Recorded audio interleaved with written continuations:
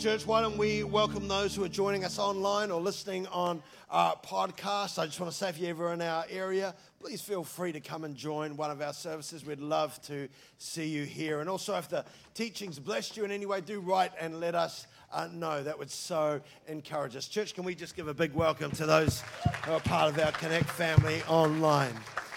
I did get a letter this week. It was sent to me, and what I loved about it was the way it's impacted people's lives. As a church, we want to be able to do that. We want to connect people to God. We want to connect people to Christ and allow God to continue working in people's lives. So I got this letter, and it's about a baking connect group. There's a baking connect group, and they've gone and baked, but their secret thing is they want to evangelize too. They want to share the good news of Jesus with people. And a few weeks ago, they took some baking, not to my house. They didn't take to my house or nobody else. They took it to Seven Oaks, the elderly care facility in the Kapiti Coast there. And they took it for the carers, not just all the residents there, but for the people who look after all the residents, who, you know, it's been in the news. They work extremely, extremely hard. And they were so blessed that they wrote back.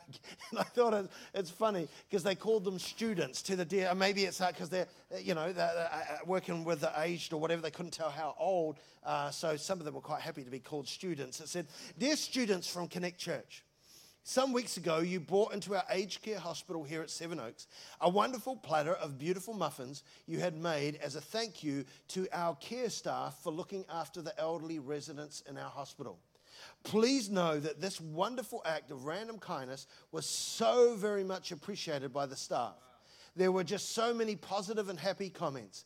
They work so hard and give so much of themselves in the caring of people who are nearing the end of their lives that to be acknowledged for the work that they do by others looking in gave them a real buzz. Thank you again for your thoughtfulness." Man, I love having an impact like that. Can we put our hands together for those? If you're in that and you baked one of those muffins, you know that had a powerful impact.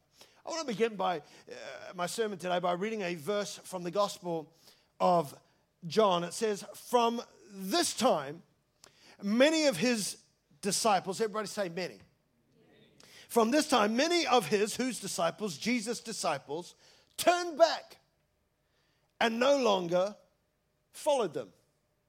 It says many disciples turned back and no longer followed him. Many, not a few, many. They turned back. They went back. They gave up. They no longer followed him. They no longer walked with him. Why? Well, it says from this time, so we have to ask, what time? What time is it speaking about? From this time, what time? We can find the answer in the verses before. It was at the time that it says Jesus had preached a hard teaching. Everybody say hard teaching. He preached a hard teaching.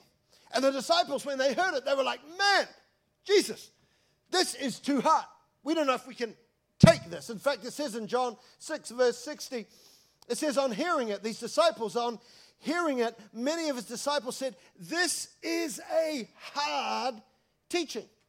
Who can accept it?" And they weren't really saying who can accept it. They were saying, "We won't accept it. We won't accept what you're saying here, Jesus. It's too tough. It's too hard." I looked up the word hard in the Greek. The New Testament was written in Greek, and the word hard there, I thought, what is the meaning? What's the meaning surrounding that word? And it comes out like this. It means this: harsh, severe, tough, fierce. Jesus preached a fierce word. He preached a severe word, a tough word, even felt a little bit harsh.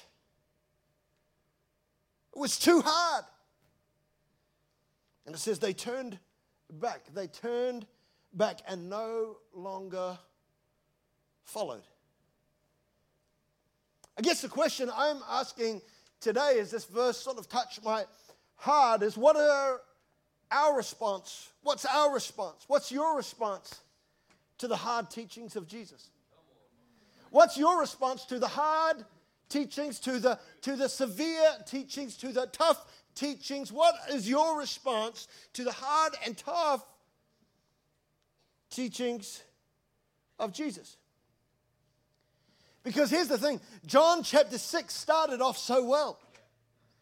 If you look at the context of this whole verse, it starts off in John chapter 6, and John chapter 6 starts off so well.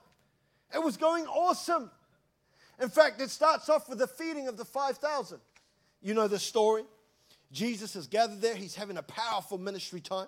There's thousands. He's doing mega church. He's got thousands of people gathered. In fact, the Bible tells us it was 5,000 men, which means that not counting the women and the children. So there could have been, who knows, 12,000 people there. And if you know the story, Jesus said to his disciples, will you give them something to eat? And they're like, what? Freak out. How can we feed all these people? There's too many people. And if you know the story, Jesus, what he did, he went and took a little kid's play lunch. They brought it to him, this little kid's play lunch. He packed it for kindy and whatever. He's going to go to kindy later. He'd packed it up. And he gave his lunch to Jesus, some loaves and some fish. And you know, as he gave it to Jesus, Jesus blessed it. And boom! Suddenly, miracle time. And that little kid's play lunch was able to feed thousands of people. I don't know about you, but that's a pretty cool miracle. It's a pretty cool miracle. That got the disciples, I'm sure, pretty excited at what they saw going on. This little kid's play lunch suddenly able to feed 5,000. And of course, there are so many lessons you can get from that. I've preached on that. There's so many sermons that can come out of it. Sermons like, you can take the little that you have, and give it to Jesus. And when you take the little that you have and give it to Jesus and he blesses it, he can expand what you have. Come on, somebody. It's like that question, what's in your hand? Don't worry about what's not in your hand. What's in your hand? Because he can take the little things that you have, just those loaves and those fishes, and he can expand them way beyond what you ever thought of. There's so many good sense. John chapter 6 started off so well. Miracles, blessing, people being fed, a massive mega service. Awesome.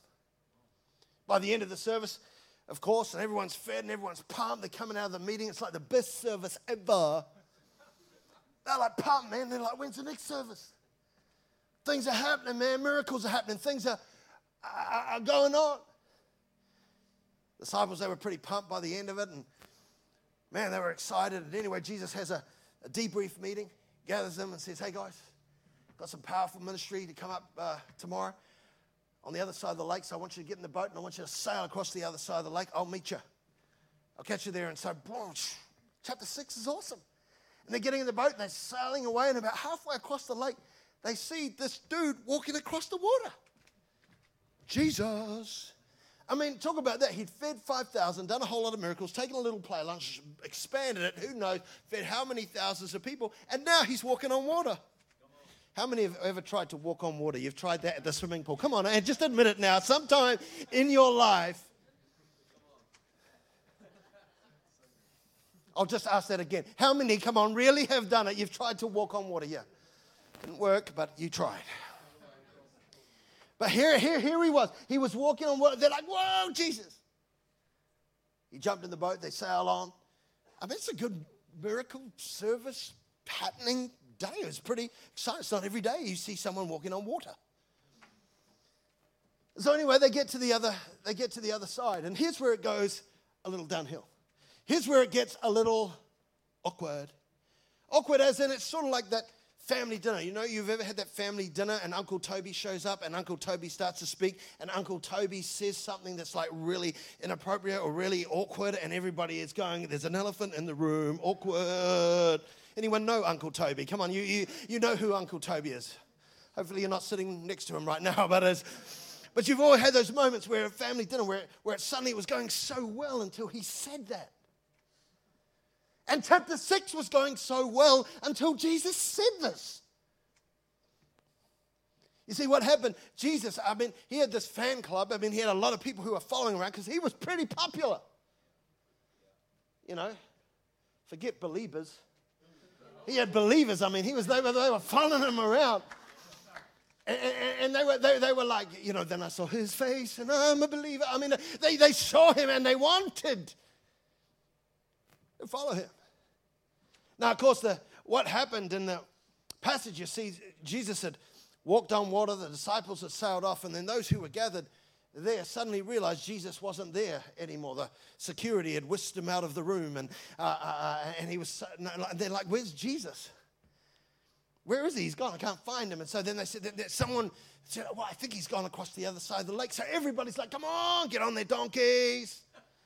And they head off to the other side of the lake to catch up with Jesus there. Now, I don't know whether Jesus was thinking, I can get to the other side of the lake, take a break, pull into Acacia Bay right there and just take it easy and rest and relax. I don't know if that's what Jesus was thinking. I don't know if Jesus was tired or whatever. Maybe, it's hard enough walking on land. I don't know. I find it that way, let alone walking on water. Maybe he was really, really tired by that time.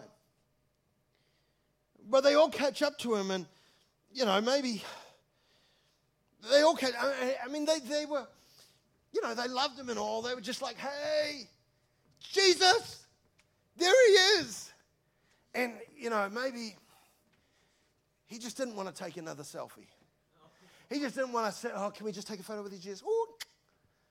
Maybe he just had enough. Maybe the paparazzi and all that were just driving him a little bit crazy. And so, of course, maybe he goes to the other side and he's thinking, I'm just going to get a little bit of rest, or I want to do something else. But the crowd turns up and they start asking, Jesus, where'd you go? It's a silly question, really, because he went here. Obviously, it's not rocket science. It's like when you lose something saying, it was in the last place I looked. Because who finds it and keeps on looking for it? It's just like, okay, that didn't work, that one. That makes sense. But he goes there and they're like, Jesus, where'd you go? When did you get here? And Jesus answered like Uncle Toby. And by the way, can I say a big hello to Mark Davies back there from O2 Church in Tauranga? He's just there. You've come back. You just can't leave the sound desk alone, can you, Mark? You just can't. I just need to touch it. And there he was, a sound, looking after our sound for many, many years. And went up with Sam to plant O2 Church, but he's missing us so much. He is back here to check out what God is doing. They're like, where'd you go? When did you get here? Jesus. And Jesus answers them. Like I said, I don't know if he was tired or whatever. But he says this in John 6, and this is that Uncle Toby moment. John 6, verse 26, he says, you've come looking for me. You've come looking for me not because you saw God in my actions. You've come looking for me not because you can see God at work in my life. You have not come for me because you see that. You have come for me because I fed you. This is what the Message version says. You've come to see me because I fed you, because I filled your stomachs. Awkward.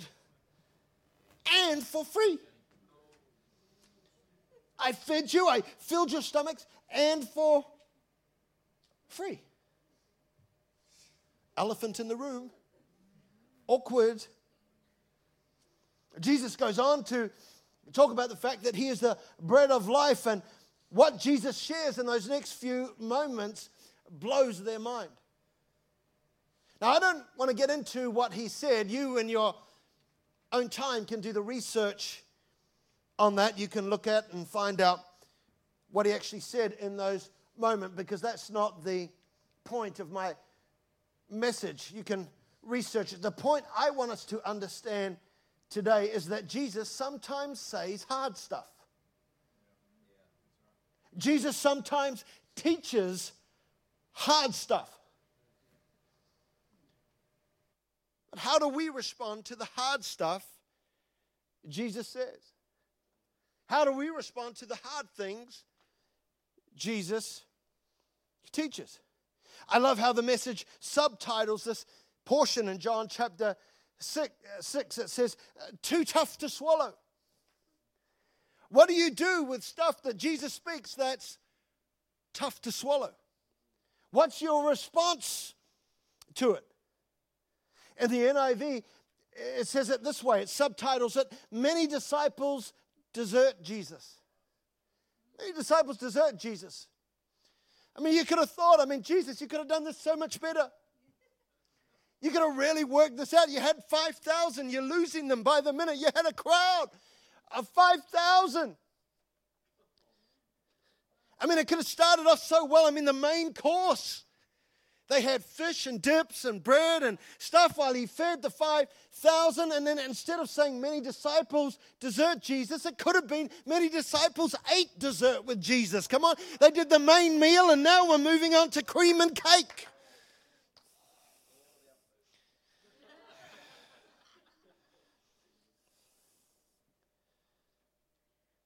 They could have, Jesus, why did you make it awkward with hard teaching? But alas, that's how it was. And the reality is when the teaching got tough, the disciples got going. See ya, bye-bye. It's too hard. It's too tough. It's too difficult. I was in America recently. Nira and I went to the supermarket towards the end of our stay and just wandering through the aisles there, and I ended up in the alcohol sort of aisles walking through, and I noticed a famous American beer there. It was Bud Light. Bud Light. And it's like, and this is not a beer commercial, but it was like Bud Light. It's the beer you can drink when it's not really beer. It's sort of like, it's the light version. I do wonder if people are going after a Jesus light.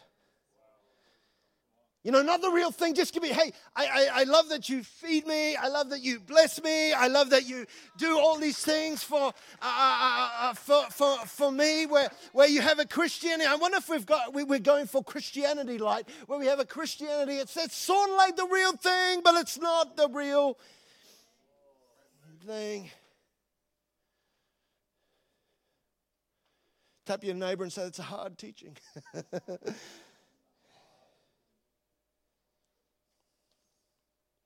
What if we're wanting a version of Jesus? I love the miracles. I love that you bless me. I love that you feed me, but I don't want the full strength. What if that's what the disciples were thinking? Then I wonder about us today. What type of Jesus do you want? What type of Jesus are you going after? Christianity light, not full strength? A Christianity that's more about what God can do for me than what I can say, God, you have died for me and I want to give my life to you. A Christianity that says, God, I need you to bless me, where we treat God, and I've said it, sometimes we treat God like a lawyer. We get a problem. I need a lawyer. Get me out of this one again. How many have done that? Come on, we've all done that. Get me out of this problem again. I got myself into it. Now, God, you get me out of it. You're my lawyer. Christianity light.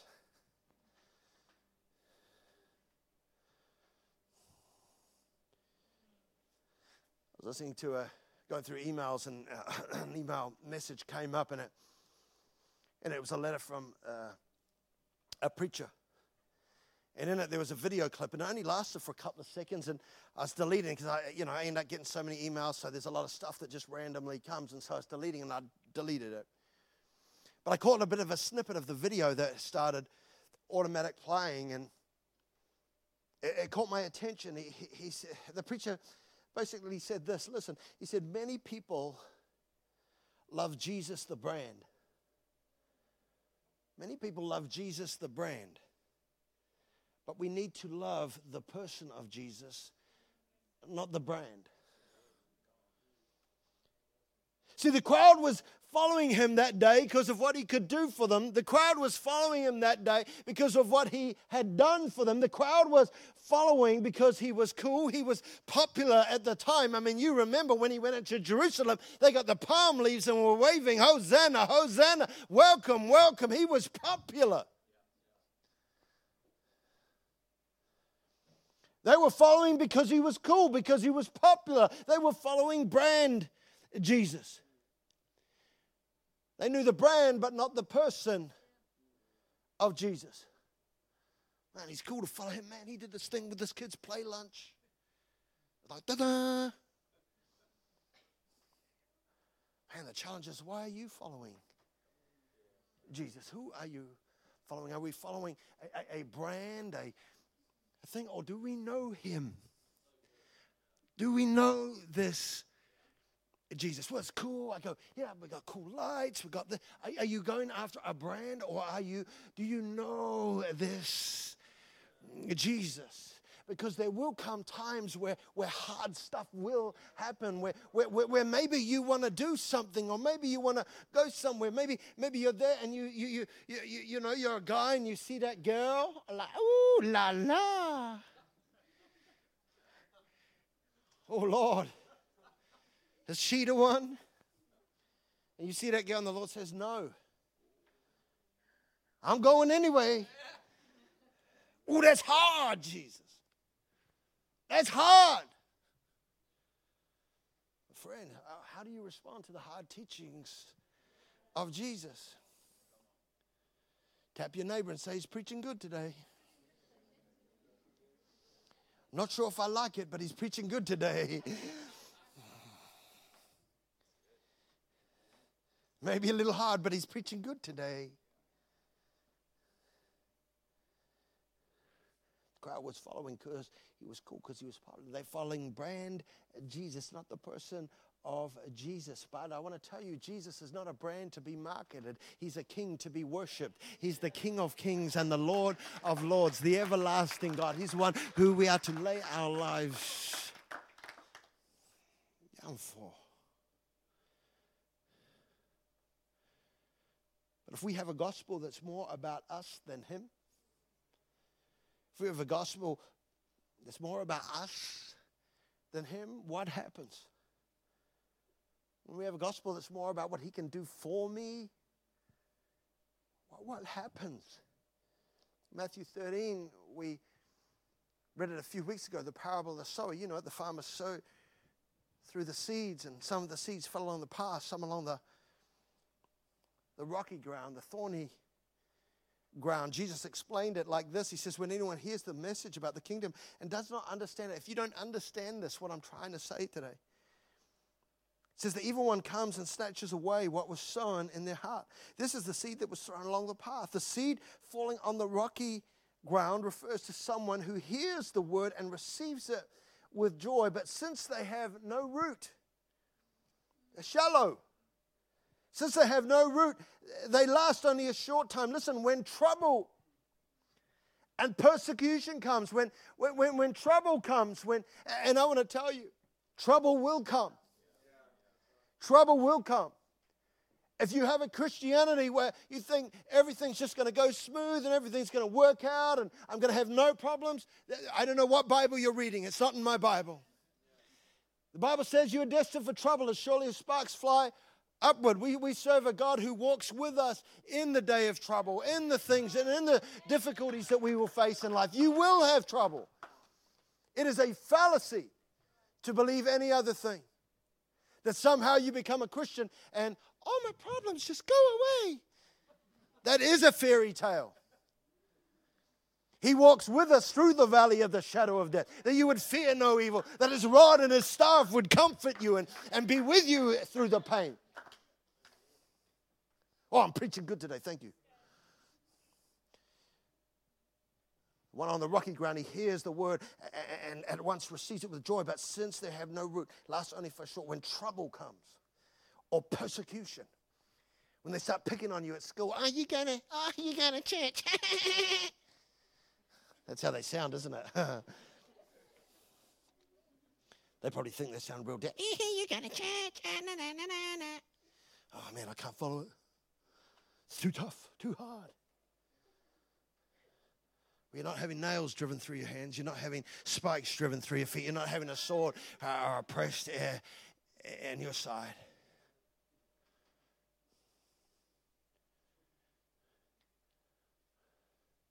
In fact, Jesus says when that type of stuff happens, just know you're blessed.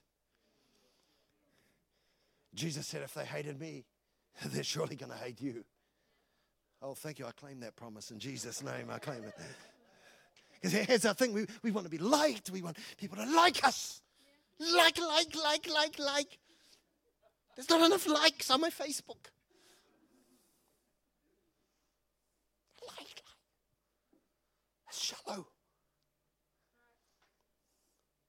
Once persecution comes and trouble comes because of the word, they quickly fall away. Oh, how many I have seen. Then the seed falling among the thorns refers to someone who hears the word, but listen, the worries, the cares of this life choke. The deceitfulness of wealth choke them. Oh, I don't know how everything's going to work out. I don't know how it's all going to get in, but it chokes you.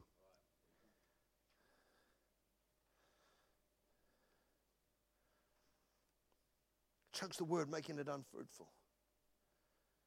And Jesus said some hard stuff. Jesus said stuff like, you got to love your enemies, not just love your friends. You got to love those who don't like you. You got anybody that you don't like? Anybody? Come on, and you want to admit it here? Are you sitting next to them? Don't worry. No. I mean, you might have people here. Jesus said, you're not only going to love those who love you, you're going to love those who don't like you. You're going to love those who think you're lame. You're going to love those who get up your nose. Is that right? Yeah, I don't know if I could say that. Yeah. This time we've got to get him off the stage now. Jesus says some hard stuff. He said we had to forgive those who have hurt us, but they hurt me. You don't understand, Pastor, what they did to me. They hurt me. They said this and they did this. So I just don't know if I can forgive. I have a right. We have no rights except the right to forgive. Because he forgave us. We can hold nothing. Jesus said we've got to forgive those who hurt us. Oh, that's hard. They hurt me. To the rich man, he said, go sell everything and give it to the poor. To others, he said, we're going to love him more than our own family, more than our mum and dad. Jesus said some hard stuff, and he wasn't just saying it for fun. He was like, I want you to live in a different way. I want you to live in a different way than how other people live. I mean, everybody loves their friends. They say, well, what difference are you than anybody else? Everyone loves people who are nice to them.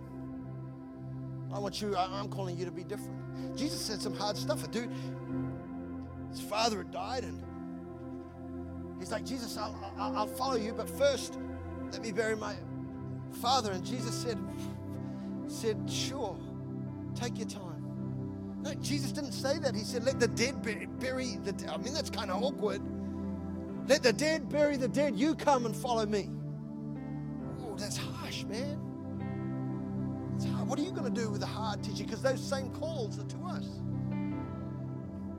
Some of you spending time, wasting your time on dead things that aren't going to bring anything forth from you, anything that are going to help you. They're dead. But come, follow me.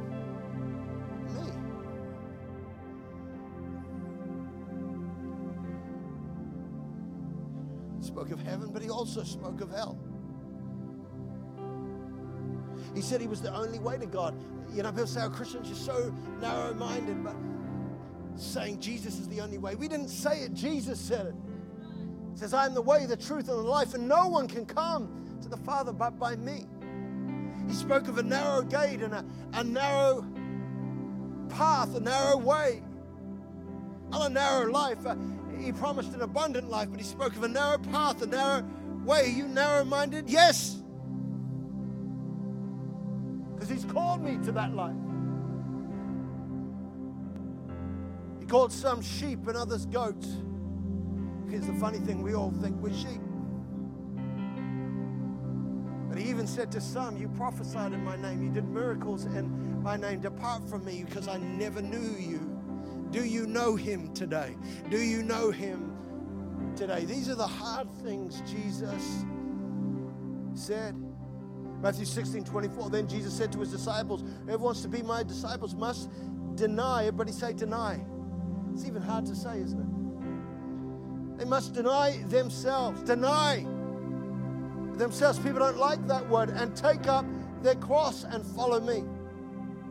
For whoever wants to save their life will lose it, but whoever loses their life for me will find it. What good will it be for someone to gain the whole world yet forfeit their soul? But what can anyone give in exchange for their soul? What do you do with the hard teachings of Jesus? Well, from this chapter we can see the disciples in John chapter 6 had two reactions. To the hard teaching of Jesus, as we know, many turned away. They no longer followed. When that happened, Jesus was like, okay, they left. And it tells us he turned to his 12 disciples, those who were left. Basically, everyone was gone. The 12 disciples were there. And the Bible says he turned to them and said, do you want to leave too? In John 6, verse 67, he said, do you want to leave too?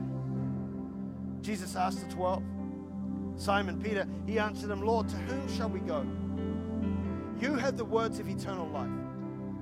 We have come to believe and to know that you are the Holy One of God. What was the difference between the two groups? Between the disciples who stayed and the disciples who left? Well, it's easy. The disciples who stayed knew him, not just about him. They knew him. They had walked with him. They had ate with him. They had spent time with him. They knew him not just as a brand, not just as a megastar or a very popular person. They knew Jesus the person, not Jesus the brand. That's why Peter said, Lord, you have the words of eternal life. We have come to believe. We don't know just about you. We have come to believe and to know. Everybody say no. And to know that you are the Holy One of God. That you are the lifter of my head. That you are my salvation. That you are my Redeemer. That you are my Savior. That you are my Lord. That you are my King. We have come to know. We've got nowhere else to go. Only you have the words of eternal life. Your word is life to us.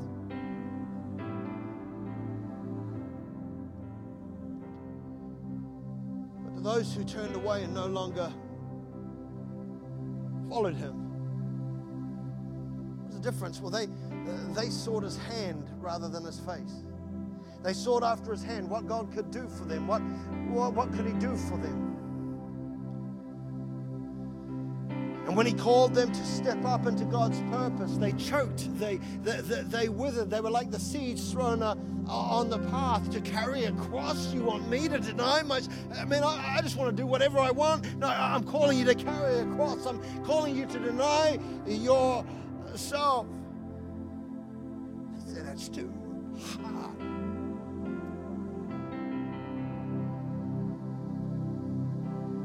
It says, from this time, many of his disciples turned back and no longer followed him. They turned back and no longer followed him. I want you to notice the verse. It is John 6, 6, 6. It's interesting to me that on the verse that speaks of many disciples turning back, no longer following, we have the mark of the devil's favorite number. I don't think that's a coincidence. I don't think that's just some random thing. I thought God thought about this and goes, this will be cool.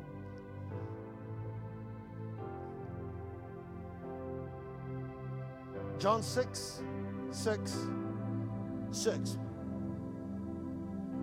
This verse, when they turned back, when they went back, when they gave up, when they said, it's too hard, I'm going to go back to whatever I was doing before, this is too, it bears the mark of the enemy.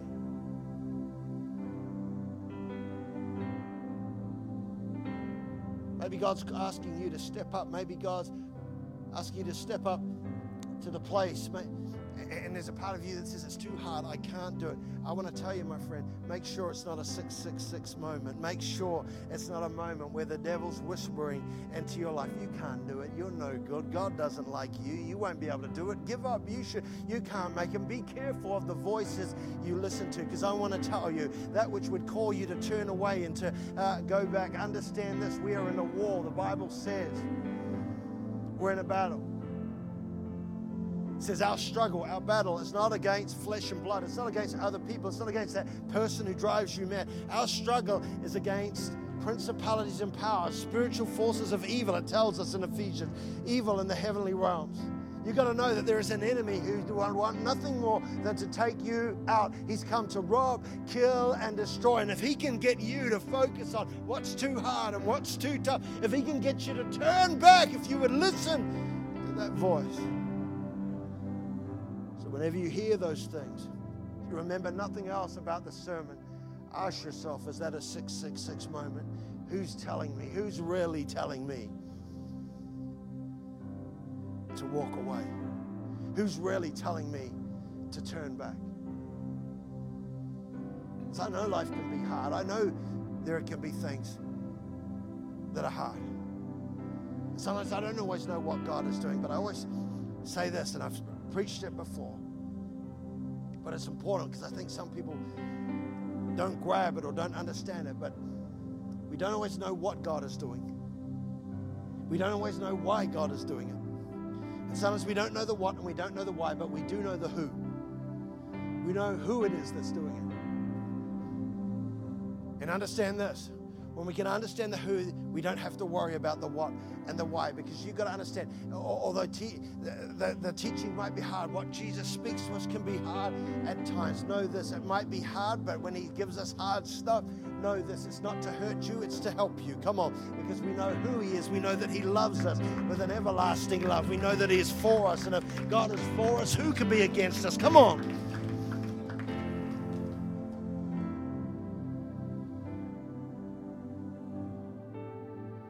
Don't drink Christianity light. Don't drink Jesus light. Be ready to step up to the plate, to even obey the hard teachings of Jesus. Because listen, you walk away, here's the thing. No God, no peace. You have no God, no peace. But you know God. You know him. You know him like the 12 disciples knew him. They're not just the brand, not how cool, not the flashing lights, not the thing, but you know him. You will know peace in every situation. Every head bowed and every eye closed right across this auditorium.